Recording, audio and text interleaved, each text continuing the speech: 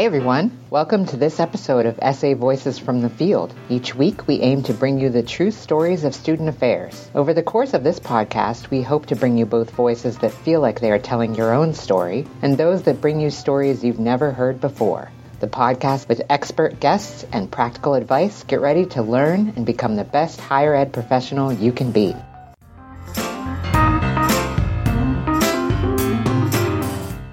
Welcome to Student Affairs Voices from the Field. I am your host, Dr. Corliss Bennett, and I am happy to have you here. This podcast is sponsored by NASPA, and today I am excited to bring to you Miss Dana Bozeman from the University of Chicago. Miss Dana, are you there? Yes, I am. Wonderful. Thank you for being a part of this podcast. Tell us a little bit about yourself and your institution. So I am currently the Director of Diversity and Inclusion at UChicago Grad, which is the department within the University of Chicago. Our institution was founded in 1890. It is an Ivy Plus school, so we are not a part of the Ivy League, but we are a part of this very highly selective institutions in the Ivy Plus.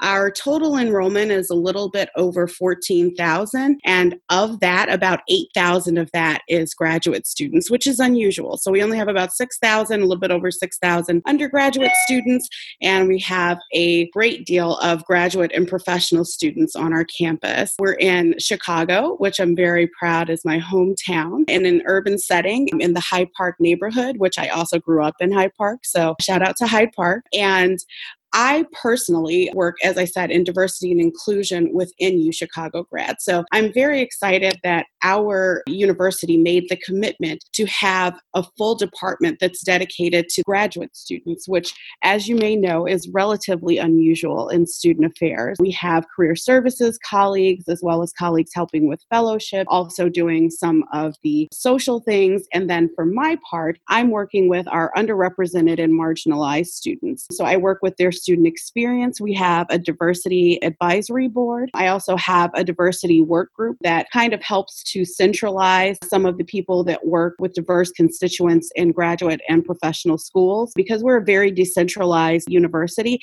it helps us to benchmark best practices across the university when it comes to diversity. Also, I do advising appointments, both personal and professional. The majority of my advising appointments for the professional have to do with diversity statements. Many of our PhD students and postdocs are looking for either a postdoc fellowship or they are looking for a faculty position, and a diversity statement is required. And so that's something that we're able to talk through together. We also have various programs to support our diverse constituents, as well as some unique programs like our C3 program, which is a consortium that works with liberal arts colleges, and it's based on a Mellon grant in order to expose undergraduates at those liberal arts colleges to graduate students and graduate students to these smaller liberal arts colleges to consider for faculty. There's probably a bunch of other things that I do, but that's the gist of it. Wow, and that's exciting. First of all, it's exciting to know that the University of Chicago is committed to diversity and inclusion by having you in that position. And how long have you been doing that position? So actually, I just started at UChicago in this position in September. So I was replacing another fabulous colleague who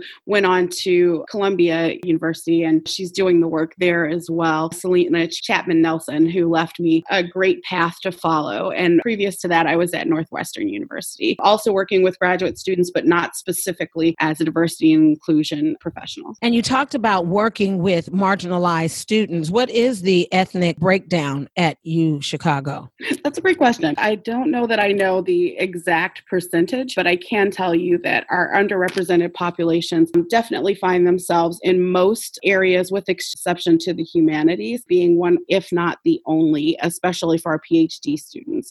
So whether they're Latinx or identify as Black, or even if they hold another marginal identity, such as being an LGBTQIA member, you will find that there's additional support and community needed because, like most selective institutions in general, they're looking for community to support the experience that they're having. Interesting.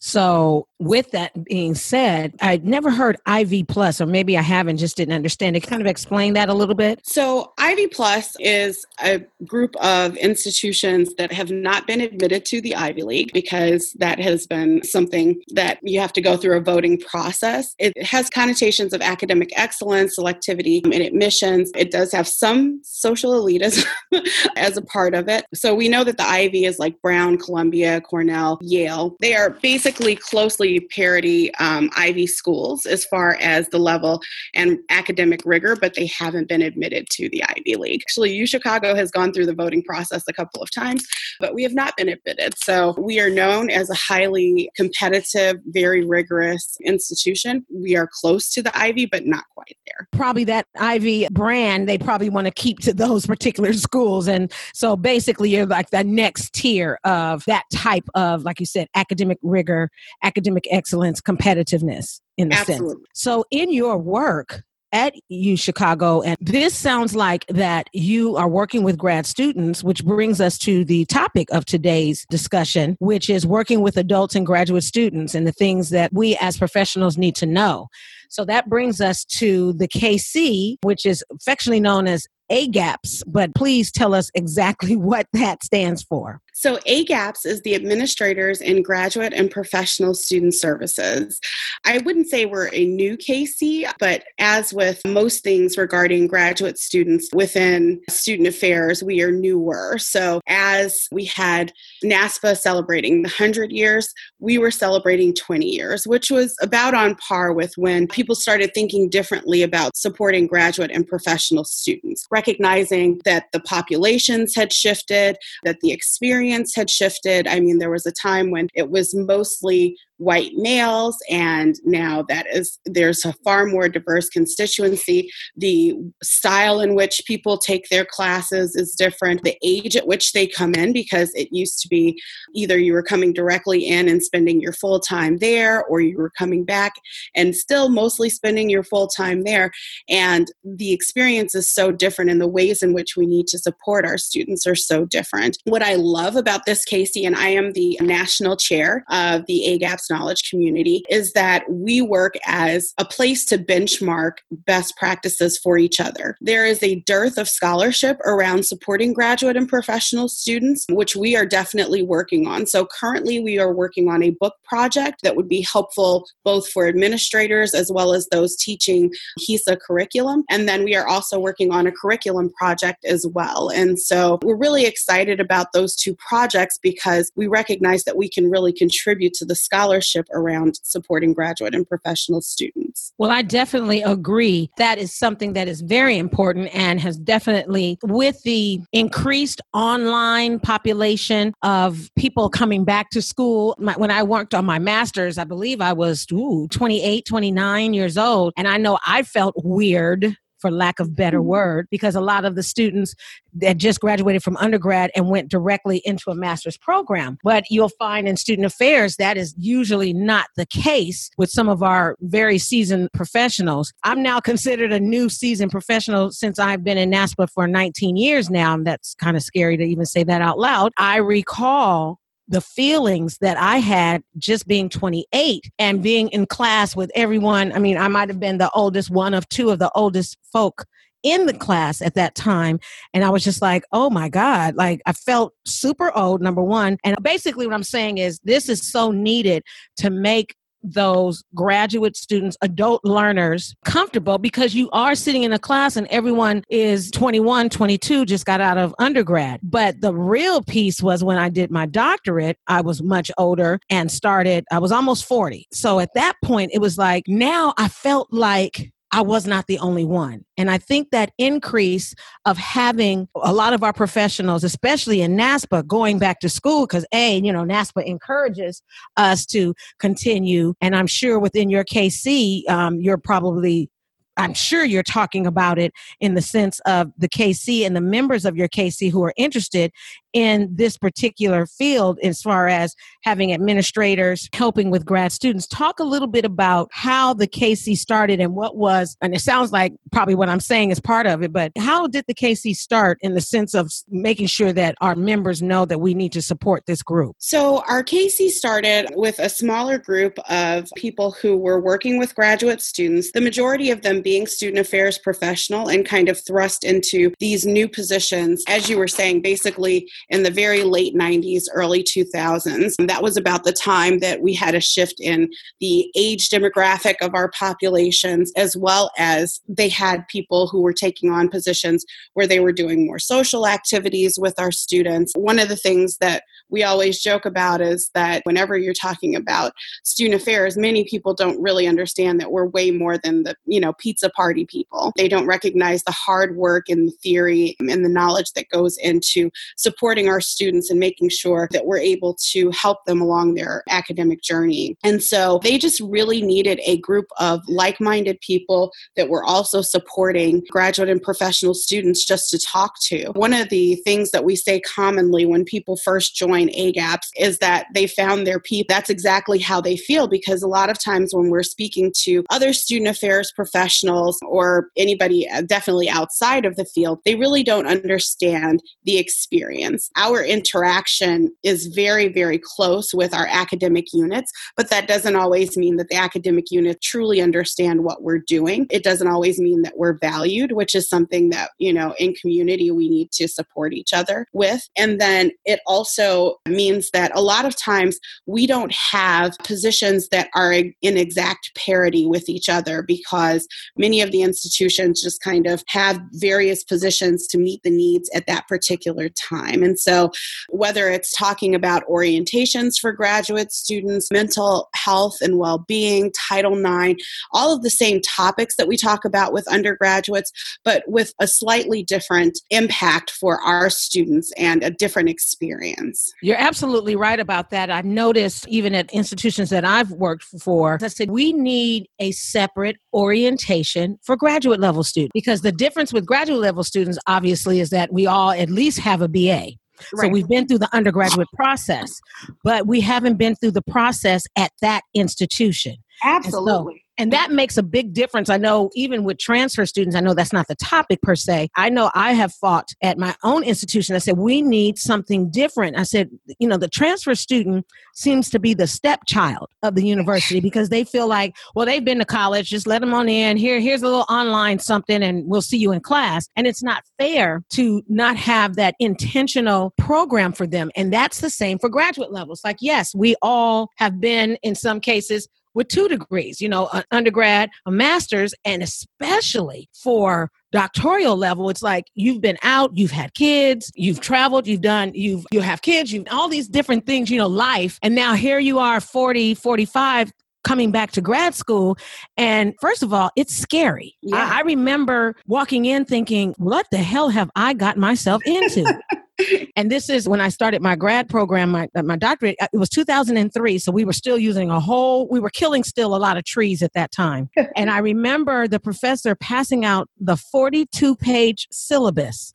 And I thought, you have got to be kidding me. Like, I just couldn't believe it.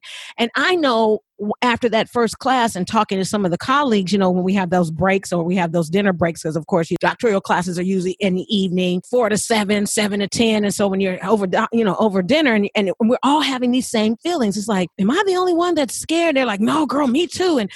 And that could have been, you're going to be scared, but that could have been alleviated with a specialized graduate orientation. Because even though we've all been to college at this point once or twice, it's a little bit different. Like, okay, don't forget there's a health center, Yes. Don't forget there's the disability services. Don't forget that, things that I think some of our colleagues will take for granted, that everybody's on the same page. But if you've been out of school 20 years, it's different. So I'll be 40 this year, and I'm working on my EdD right now. And the resources, even doing this professionally, little things like the disability disability office and things of that nature that you just don't. I do this professionally and I forget that I should know what these resources are. It's really interesting, and having people do things like their Title IX training online. While I think it's really important that graduate and professional students generally get a knowledge of Title IX, many of our graduate and professional students are working directly with our undergraduate students. Many of them are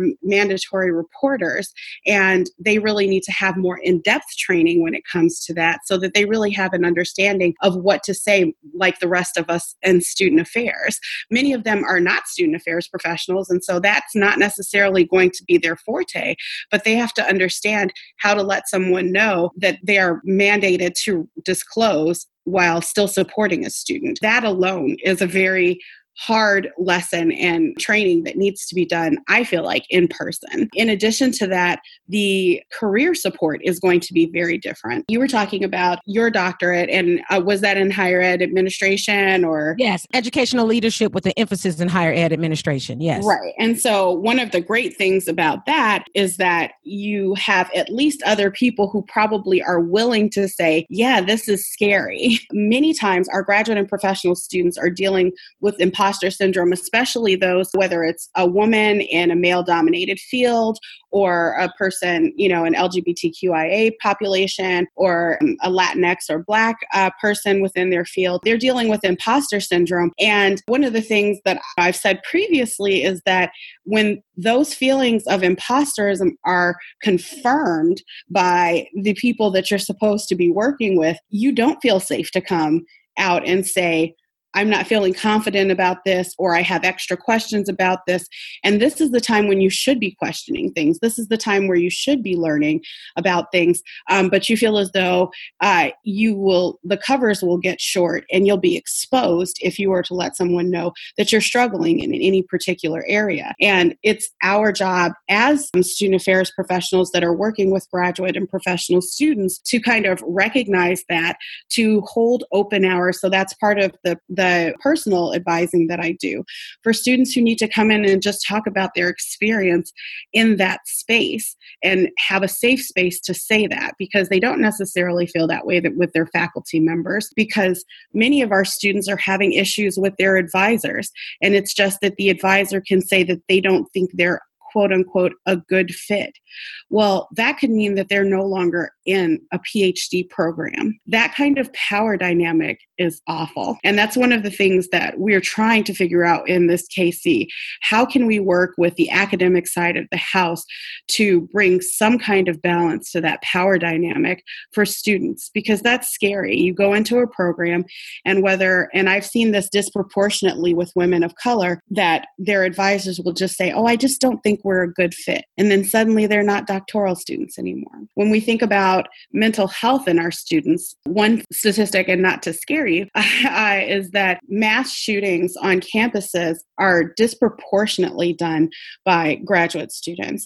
That's not to say that the majority are done, but as far as the population of graduate students as compared to how many of them are executing these violent crimes is higher. And it's really because they have so much skin in the game. If anything happens, if they don't pass their comps, if for some reason there's some other thing that seems to be a disruption in their process, it's internalized very heavily. And if they don't have community, if they don't have somewhere to go, if they're not made aware of the mental health resources, as well as other resources on campus available to them basically from the beginning, then you can have a crisis that is a danger both to them as well as potentially to your campus. And so it's in everyone's best interest that we understand and support these students as they're part of our community. And you are so right. I mean, it is scary. And I remember when I was working on my master's, there was an incident. I want to say it was UC San Diego. Mm-hmm. I want to say process the defending the dissertation. And apparently this student did not pass, and this was the third time that he was going to defend. And I want to say it was like engineering, very high tech. All our processes are hard. So let me not downgrade what we do. But in this case, I want to say this male student was an engineering person. And the issue that happened is he ended up killing his dissertation committee. Oh my goodness. And here I am as a master's student, not even thinking about the doctoral piece, but like, oh my God, if that's what that does, do I even want to go about being a doctor of education? Not only was it crazy and scary to think that he did that, but it was premeditated. He had gone to the room prior and had taped guns underneath different desks. So there is the mental part of it. There was, I'm assuming, a lack of support, a lack of community for that student, that he had to come to that instance of premeditating if they denied him again. And that is just the scariest thing. And I remember thinking, oh my God, I'm not violent like that. And most of us are not. But is it that stressful that you would want to kill your dissertation committee? So I am so glad that this KC is looking to really partner with academics, because that's the worst thing that a professor can tell you is like, I don't think this is your thing. And it's like, well, wait a minute. You don't even know me. You're just basing it on what you think you know of me one night a week for 3 hours. You don't know that I have 3 or 4 kids. You don't know that I'm commuting 2 hours to campus. You don't know all the other things that we as student affairs professionals know, because we deal with our students on a daily basis. And the academic side, in most cases, and I don't mean to downgrade that, but are there to teach, and that's what they know. And they're good at that particular chemistry, biology, engineering, whatever that is, but they don't see the other side when the student is not in their classroom. And that's where student affairs comes in. So when you said that we need to partner with academic affairs to stop trying to compete who's more important on the campus, especially when it comes to grad students, we need to give them the love and attention that we give our undergrads, period. And that power dynamic that you're talking about, it's awful. And so my question to you is, what types of articles, presentations that AGAPSS have done to help with this process of learning more about graduate level students? So there are only so many. And one of the things that I would definitely recommend is during our national conference, looking for the sponsored presentations that we have. I personally did the SA Speaks last year. So that's available online on YouTube. Regardless of how I may have felt about my outfit, it still is very valuable information.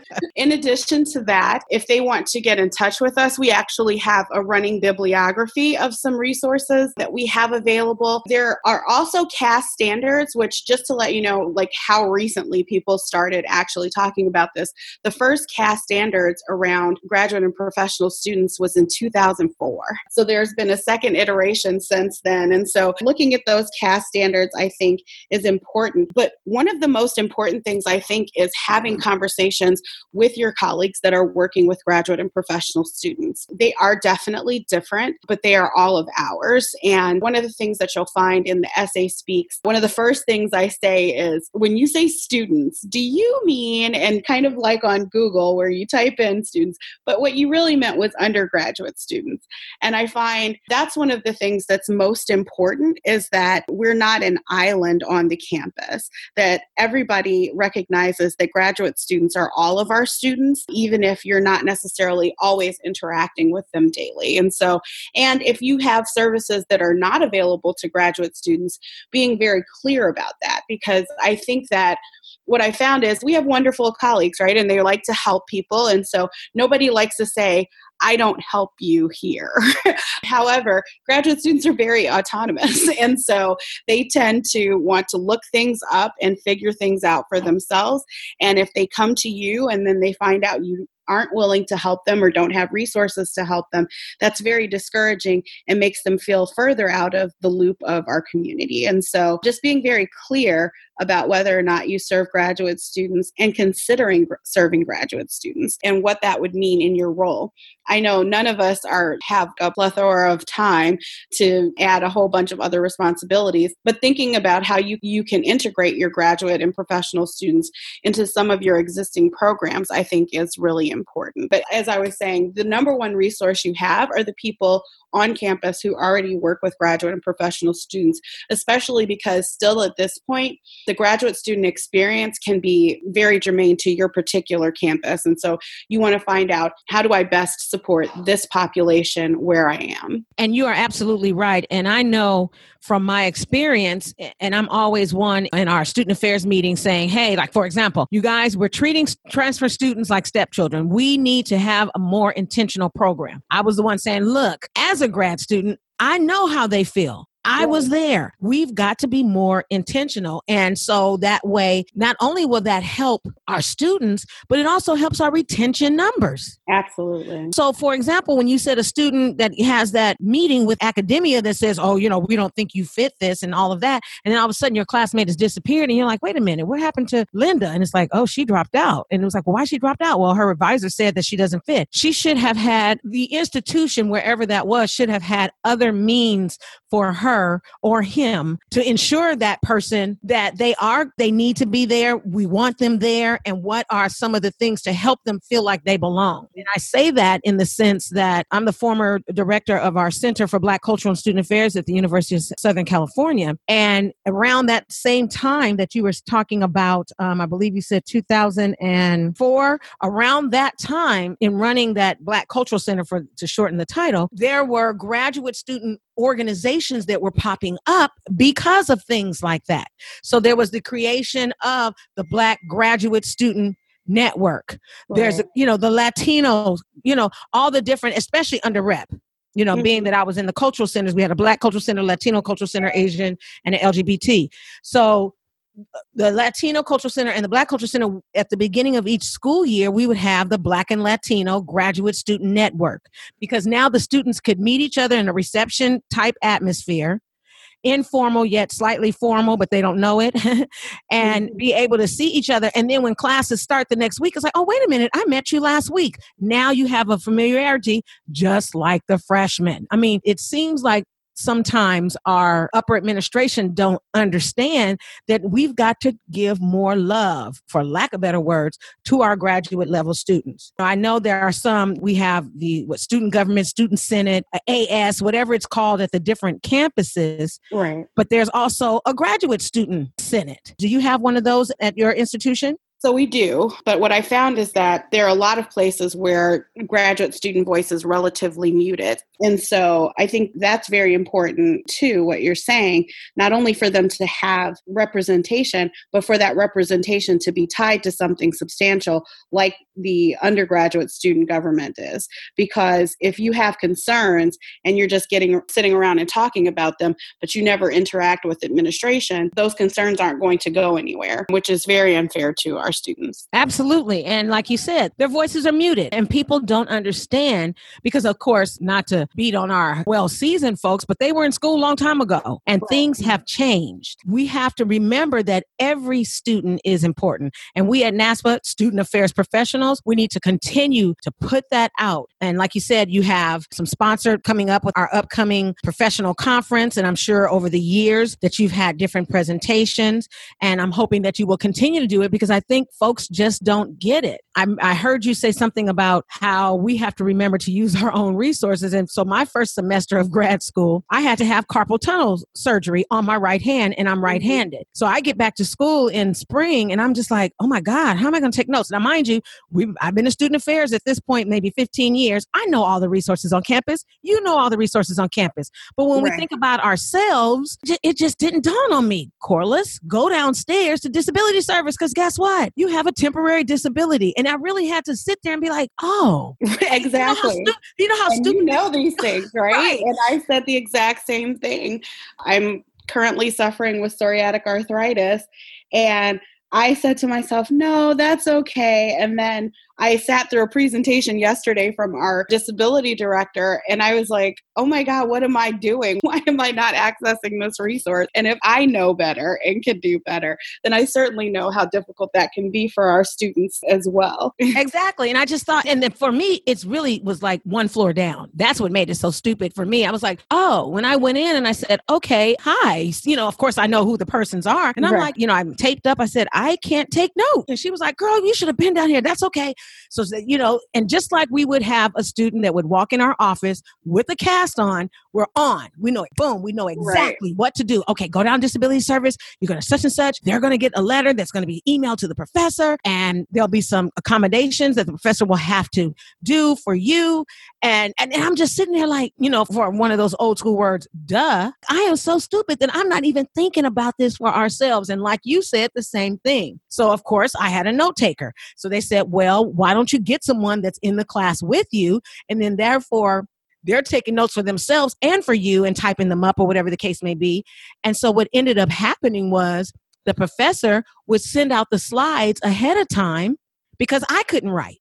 So not only did it benefit me, but it benefited the whole class. Everybody's like, yeah, thank God Corliss had surgery. We got the notes, But it's just that simple. And so like you said, as student affairs professionals, and we know student affairs inside and out, and we're not even using it for ourselves, and we know it, think about our grad students. And you have made some very important points about making sure that they are in the loop. And so with your KC, and I'm sure you're constantly doing something to have some type of presentation. I'm sure that, with the sponsored presentation for upcoming conferences, what are the sponsored ones that you have seen in the past, if you can kind of remember the theme of them or upcoming ones? So a couple of things that I wanted to make our listeners aware of. We are having a lunch and learn, which will be online.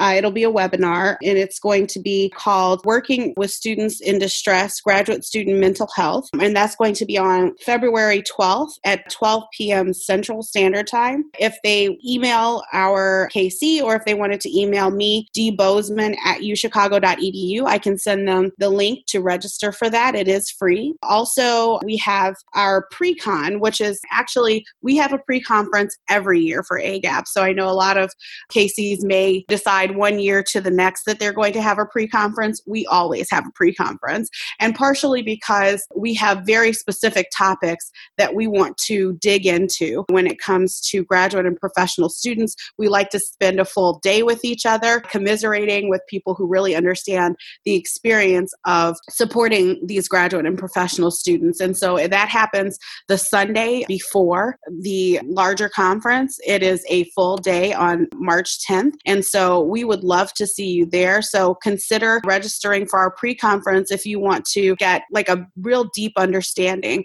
of working with graduate and professional students. And there are a multitude of topics that we will be talking about at that time. Additionally, some of the kind of things that we talk about, from mental health to Title IX to advisor-advisee relationships to things like maintaining relationships during graduate school, that can be very difficult. Those are also the kind of topics that we have as well. So please do look for our sponsored topics, our sponsored programs during the conference in LA.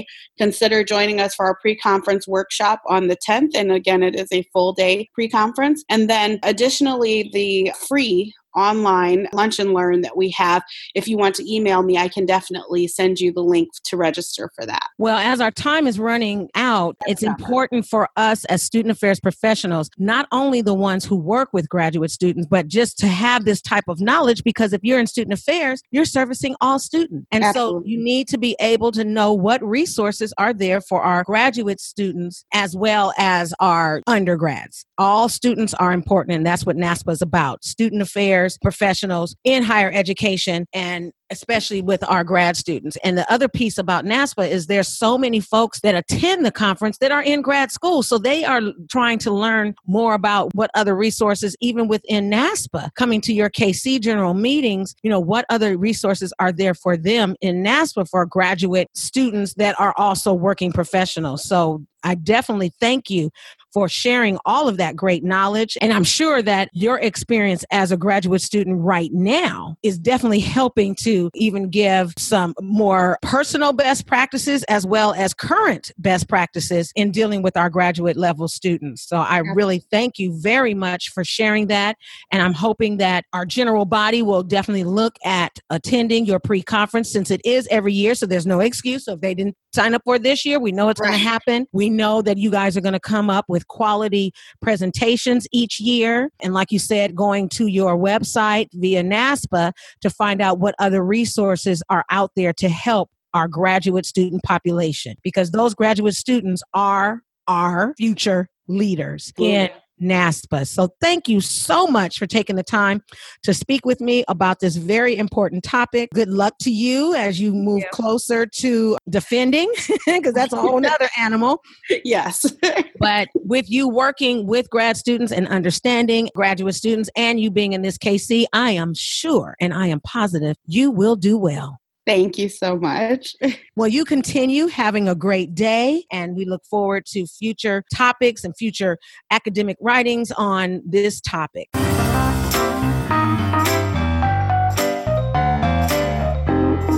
Thanks for listening to Student Affairs Voices from the Field. If you enjoyed your time with us, tell a friend. If there's a topic you want us to discuss, let us know. If you want to be a guest, tell us your story. Email us at essayvoices@naspa.org. You can find all our info at naspa.org/essayvoices. See you next time.